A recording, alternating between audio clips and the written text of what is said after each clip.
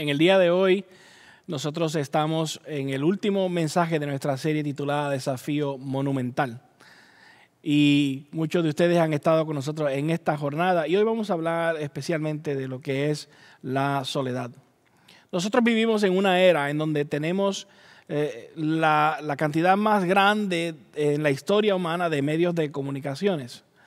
Quiero decir que nosotros tenemos tecnología increíble, tenemos aparatos de todas clases, nosotros contamos con computadoras, con teléfonos inteligentes, con satélites, con cuánta cosa hay.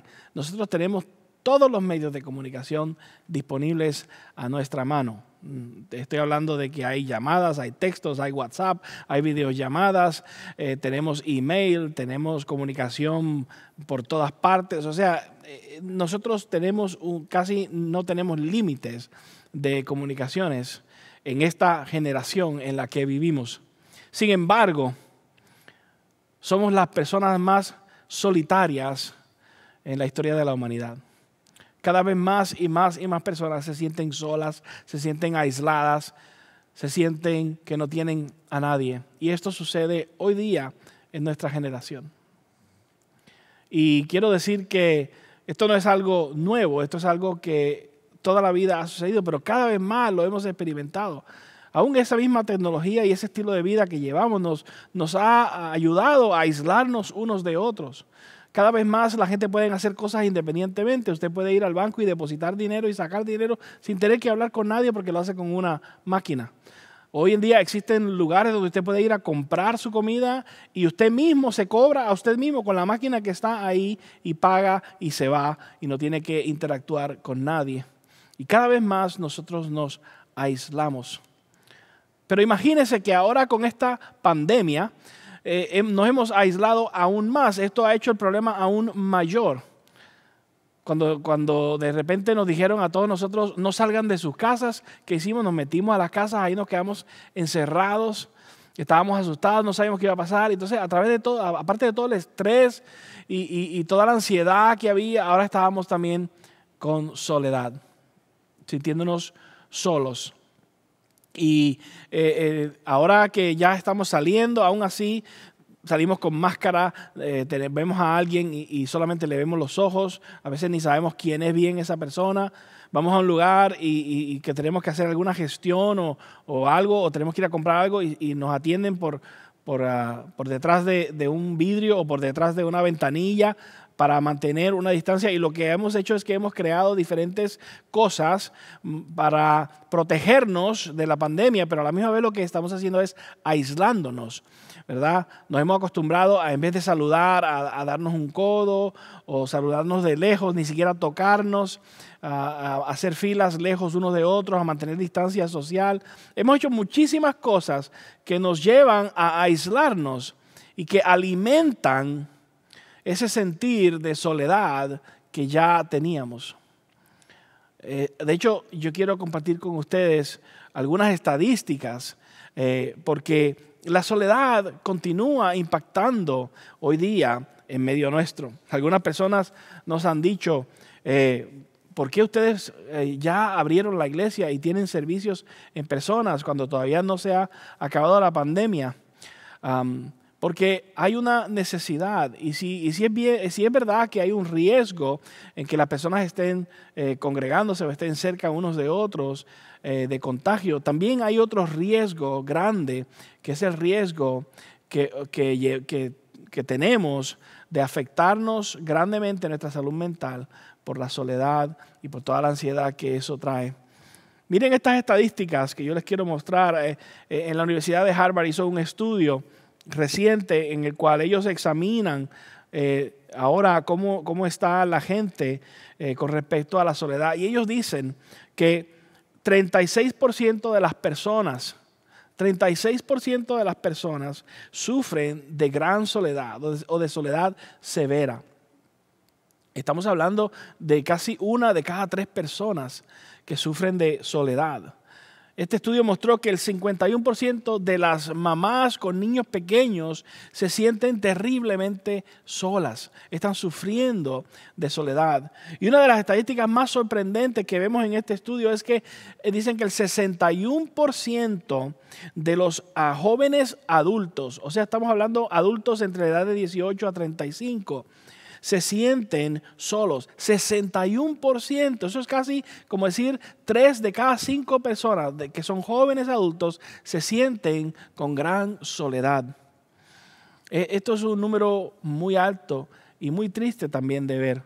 Otra cosa que dice este estudio es que de aquellas personas que ellos encuestaron, el 50% de ellos dijeron que ellos quisieran que alguien les pregunte cómo están. 50% de esas personas dijeron, me gustaría que alguien me pregunte cómo estás, pero que nadie lo hace, se sienten solos, se sienten que nadie se interesa por ellos. El 19% de las personas encuestadas dijeron que ellos sienten que nadie se preocupa por ellos. O sea, 1 de cada 5 personas se siente que nadie se preocupa por ellos. Y eso puede ser el caso tuyo, a lo mejor tú te sientes que nadie se preocupa por ti. Cuando vemos estos números son alarmantes. Y quiero decirte que en un mundo de las comunicaciones, las redes sociales no han hecho que este problema mejore. Al revés, aumentan el problema, lo han hecho peor.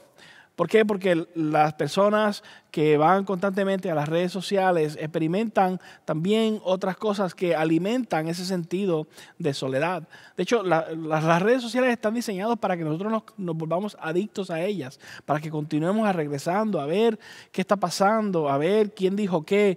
Y así es como la gente a veces se siente aún más solitaria. ¿Por qué? Porque la gente a veces publican algo y cada 10 minutos regresan a ver quién le puso un corazoncito o quién le puso un like y quién le gustó la foto que yo puse o quién le gustó, quién está de acuerdo con lo que yo dije.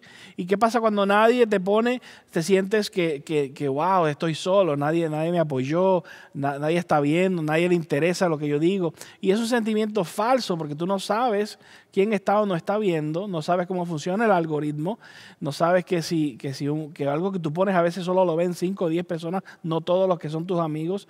Entonces comienzas a pensar que estás solo, que estás sola, y eso alimenta ese sentimiento de soledad cuando te enfocas en las redes sociales. Y esto es algo que está afectando grandemente a muchísimas personas. La gente a veces están en las redes y están viendo ahí las fotos que otros ponen.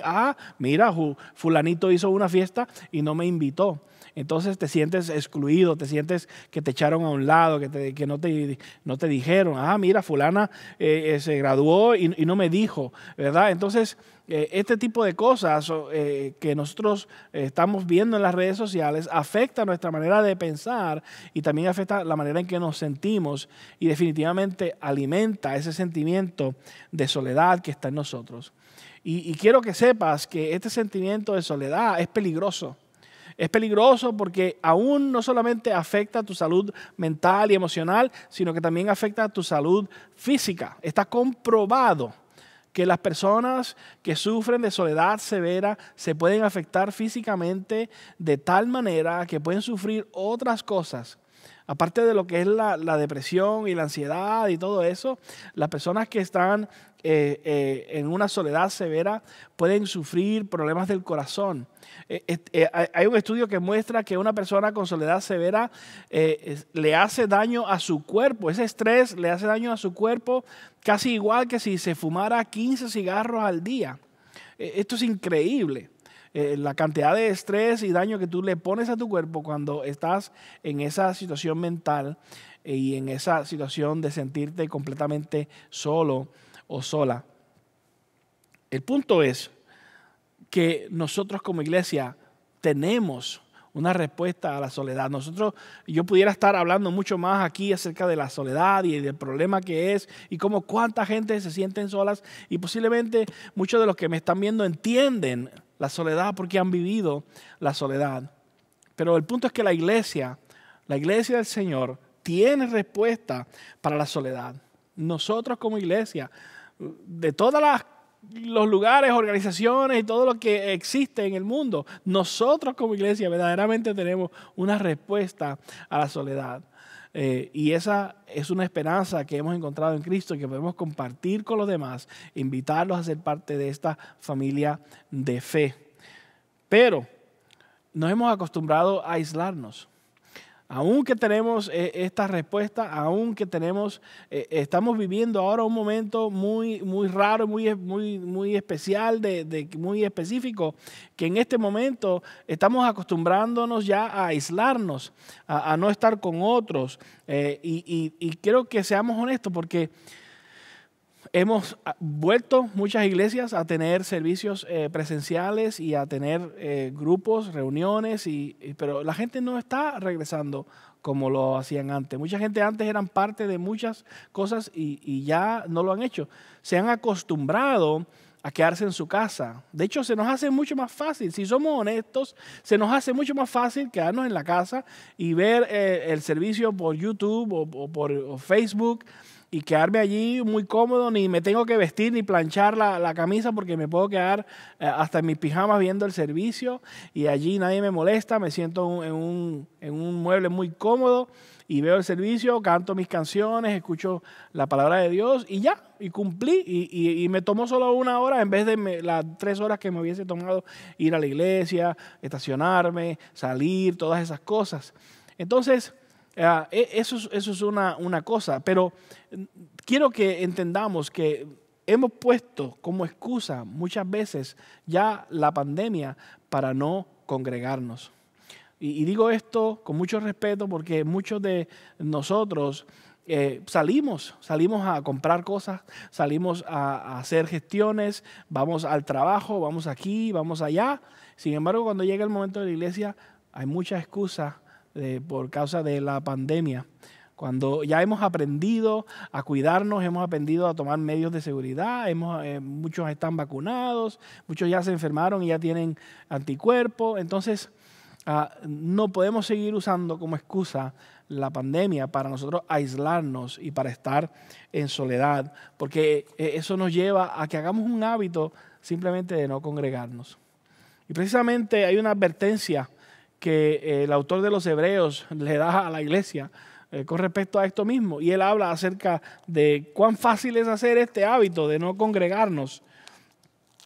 Y lo vamos a ver aquí en Hebreos capítulo 10. Y me interesa que veamos 2 cosas de aquí, de este capítulo 10 de Hebreos, versos 24 y 25. Me interesa que veamos que es importante para nuestra fe y para el crecimiento espiritual estar juntos con otros creyentes y que veamos también que hay peligro en hacer ese hábito de no congregarnos. Mira lo que dice la palabra de Dios en Hebreos 10:24. Preocupémonos los unos por los otros a fin de estimularnos al amor y a las buenas obras. No dejemos de congregarnos como acostumbran a hacerlo algunos, sino animémonos unos a otros y con mayor razón ahora que vemos que aquel día se acerca. Como les dije, hay una cosa poderosa en cuando estamos juntos con otros. Y acá el escritor de Hebreos nos recuerda que cuando nosotros unos por otros, velamos unos por otros, nos estimulamos, y dice aquí precisamente al amor y a las buenas obras. No es suficiente con ir a la iglesia y sentarse ahí y escuchar, o en este caso no es suficiente con simplemente ver el video, escuchar el mensaje. No es suficiente con escuchar sermones durante la semana por la radio. No es suficiente con simplemente hacer eso. Es importante que nosotros tengamos comunión unos con otros, que tú tengas comunión con otros creyentes, porque la palabra nos dice que otros creyentes, unos a otros, nos estimulamos al amor y a las buenas obras. Nosotros hemos sido llamados a una familia de fe, y en esa familia de fe nosotros necesitamos crecer en esa fe, y es con otros que nosotros practicamos crecer en esa fe, es con otros que me ayudan y me animan a continuar en esa fe. Y es importantísimo tener esa persona de carne y hueso que camine conmigo junto en esa fe también. Así que por lo tanto, este pasaje nos recuerda cuán grande y cuán importante es que nosotros estemos alrededor de otros creyentes para que crezcamos, para que maduremos, ¿verdad? Y para que seamos estimulados al amor y a las buenas obras. Y la segunda cosa que vemos acá, y lo vemos en el versículo 25, es una exhortación a que no dejemos de congregarnos, a que no hagamos eso una costumbre, no hagamos eso un hábito de no congregarnos, porque se nos hace muy fácil, ya una vez que dejamos de congregarnos, se nos hace fácil hacer el hábito. Y es interesante notar que cuando se escribe este libro a los hebreos, había una situación parecida. No que había una pandemia, pero había una situación de peligro. Muchos de los teólogos concuerdan de que la iglesia estaba siendo perseguida. Y las personas que se reunían en hogares que tenían reunión como creyentes, cuando se reunían juntos y otros veían que estaban ahí reunidos, ellos se estaban poniendo en riesgo de que fueran descubiertos porque la iglesia estaba siendo perseguida. Entonces, reunirse, congregarse, era un riesgo que ponía sus vidas, sus familias en peligro. Entonces, por ellos, cuando eso sucedía, ellos paraban de congregarse por un tiempo.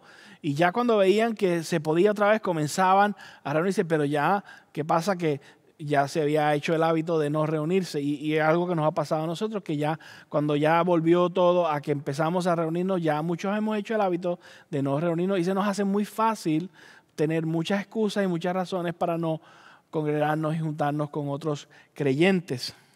Y yo les digo, ¿verdad? A ustedes, hace un momento les dije que nosotros...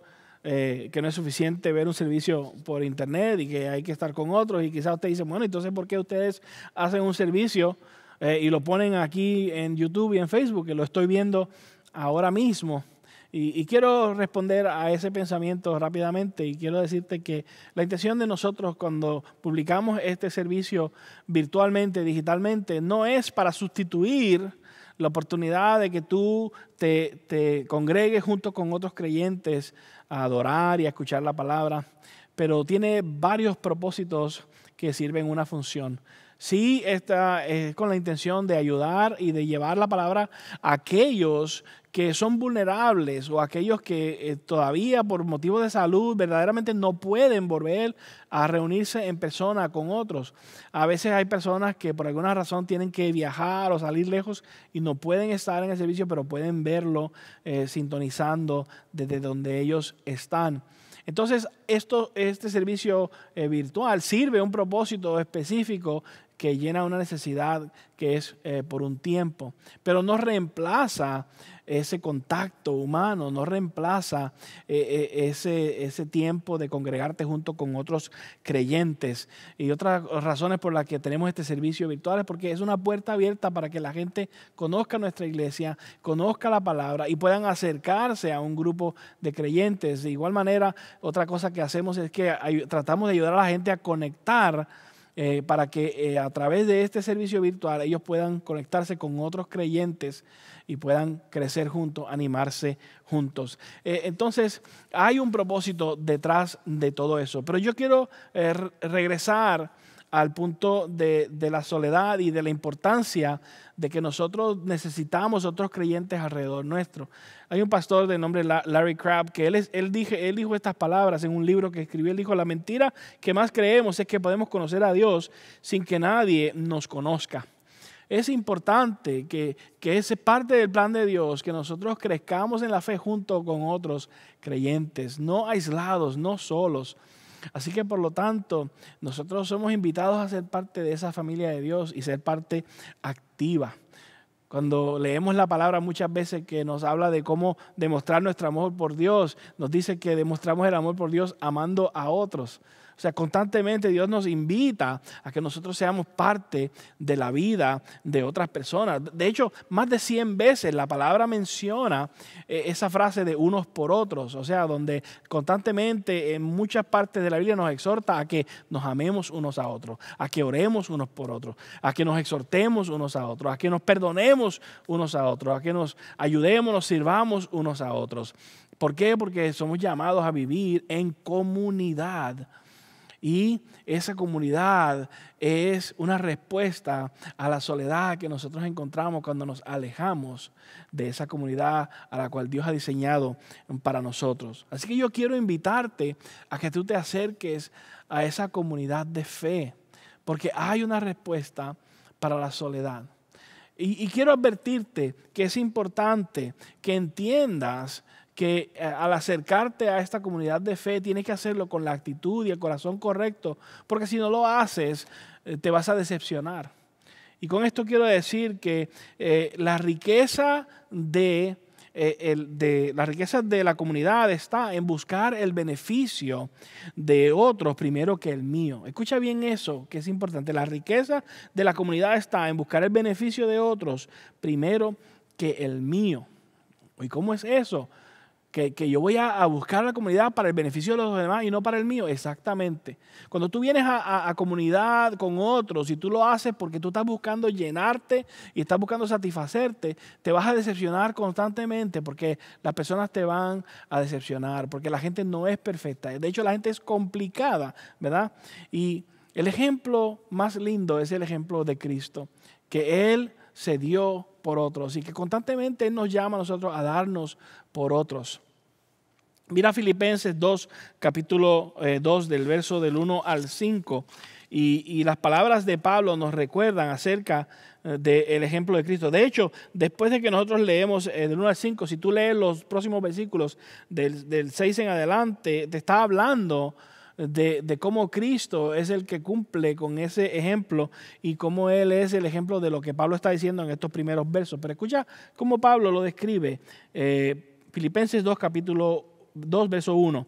Por tanto, si sienten algún estímulo en su unión con Cristo, algún consuelo en su amor, algún compañerismo en el Espíritu, algún afecto entrañable, llénense de alegría teniendo un mismo parecer, un mismo amor, unidos en alma y pensamiento. No hagan nada por egoísmo o vanidad, más bien con humildad consideren a los demás como superiores a ustedes mismos. Cada uno debe velar no solo por sus propios intereses, sino también por los intereses de los demás. La actitud de ustedes debe ser como la de Cristo Jesús. ¡Wow!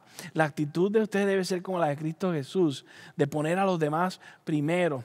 Recuerda aquellas palabras que dice Jesús en Lucas capítulo 6, donde Él dijo, ¿verdad? Trata a los demás como tú quieras que te traten a ti. Y ponemos eso en práctica, ¿verdad? Poniendo a las demás personas primero antes que nosotros. Y quiero decirte que sé que lo que te estoy mostrando y lo que te estoy diciendo es difícil. Es difícil de ponerlo en práctica, pero es la realidad. Si tú vas a participar de una comunidad cristiana esperando que eso te va a llenar, te vas a decepcionar. Pero si tú participas de una comunidad de personas creyentes porque tú vas a dar, a bendecir a otros, tú vas a hacer de bendición para otros, entonces te vas a encontrar que vas a ser bendecido por eso, bendecida por eso. Y de la misma manera que tú ayudas a otros, vas a terminar siendo ayudado también, pero vas con el corazón correcto, ¿verdad? Si tienes la actitud equivocada, posiblemente tú puedes estar constantemente con otros creyentes y aún así te sientes solo, te sientes sola. Y como te dije, la gente es complicada, ¿verdad? Y es difícil estar con otros. Hay gente que son egoístas, gente que son avaros, que son ásperos, o son gente difícil, gente, no sé, ya sabes lo que te quiero decir, ¿verdad? Y lo sabemos, ¿por qué? Porque nosotros mismos así somos. A veces somos egoístas, somos ásperos, somos tremendos. Y cuando estamos juntos con otros creyentes, puede ser que hay roce. Siempre en cualquier grupo hay un hermano, un amigo, que es lo que yo le llamo un amigo RGA. ¿Y qué es un amigo, un hermano RGA? Que RGA es que requiere gracia adicional. Es una persona que necesita un poco más de paciencia que los demás. Necesitas tú un poco más de paciencia con esa persona que los demás. Pero quiero recordarte que cuando tú eres de bendición, tú recibirás bendición. Y muchos quizás dirán, ¿pero por qué? ¿Por qué yo tengo que poner a los demás primero? ¿Por qué yo tengo que hacer eso? Y venir a la comunidad cristiana con esa actitud de que los demás son primero y yo después. Porque ese es el ejemplo de Cristo, porque Cristo lo hizo por ti. Porque Cristo Jesús te puso a ti primero al sacrificarse en una cruz, al morir y pagar por unos pecados que Él no cometió. Entonces ese ejemplo precioso y maravilloso que nosotros vemos en la cruz es el modelo perfecto de comunidad. Cuando tú pones a otros primeros y cuando tú bendices a otros, animas a otros, oras por otros, levantas a otros, tú vas a recibir eso mismo a cambio y vas a experimentar una comunidad de fe hermosa y preciosa. Así que yo quiero concluir este mensaje hoy con una invitación. Hoy el mensaje es un poco más corto que lo normal porque queremos invitarte a que tú respondas de diferentes maneras. Lo primero que quiero decir es que para tú ser parte de esa familia de fe, el primer paso para dejar atrás las soledades es poner tu fe en Cristo Jesús. Tú no vas a poder estar en hermandad y en coinonía con otros creyentes si tú no eres un creyente del Evangelio, si no has puesto tu fe en Cristo Jesús. Ese es el paso número 1. Y si eso es algo que tú quieres hacer, nosotros queremos ayudarte y puedes conectar con nosotros por medio de la información que está en pantalla de los Estados Unidos. Puedes mandar un texto al número 94253 o puedes ir a la página web que está en pantalla y llenar ese formulario y conectar con nosotros para que te ayudemos a dar ese paso de fe. Pero quiero hacerte 3 exhortaciones más. La próxima que te quiero decir es, te quiero invitar a que tú regreses a esa reunión de creyentes, a congregarte, a que si todavía te has quedado y te has quedado lejos, toma tus precauciones, pero regresa, hazte parte nuevamente de aquel grupo de comunidad o grupo de discipulado o aquella congregación en donde tú has tenido ese compañerismo de otros creyentes. Nosotros como iglesia, especialmente aquellos que están aquí cerca de nosotros, estamos formando grupos de comunidad y grupos de discipulado. Y son maneras en las cuales tú como creyente puedes crecer, puedes ayudar a crecer a otros y puedes encontrar ese compañerismo que tanto necesitamos en medio de este tiempo de soledad. Te digo rápidamente que los grupos de comunidad son grupos más grandecitos en donde se reúnen muchos en las casas, en los hogares. Ahí a veces comen juntos, a veces estudian la Biblia juntos, a veces van juntos a servir, pero tienen comunidad cristiana juntos.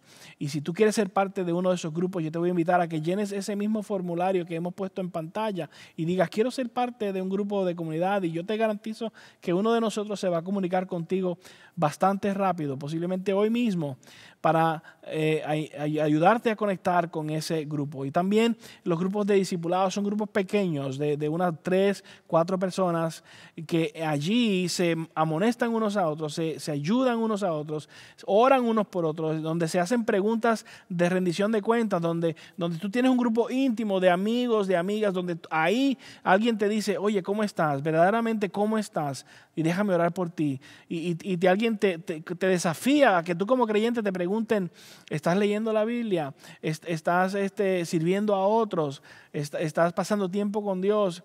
Y te garantizo que a veces es incómodo, pero es una manera hermosa porque creces como creyente. Y esa comunidad que Dios ha diseñado para que tú y yo crezcamos en discipulado, que seamos discípulos que hacen discípulos, es la respuesta a nuestra soledad. Así que yo te invito que ya sea como Dios te esté llamando, te esté tocando, a que tú respondas hoy a este mensaje.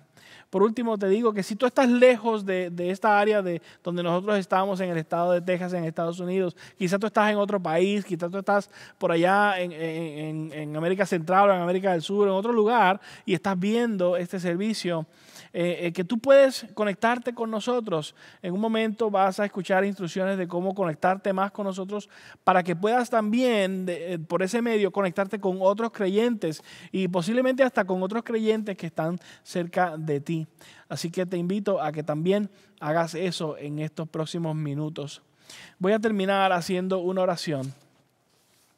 Y te recuerdo que si bien es cierto que hay soledad y que nos sentimos solos, Dios no nos diseñó para que estemos solos.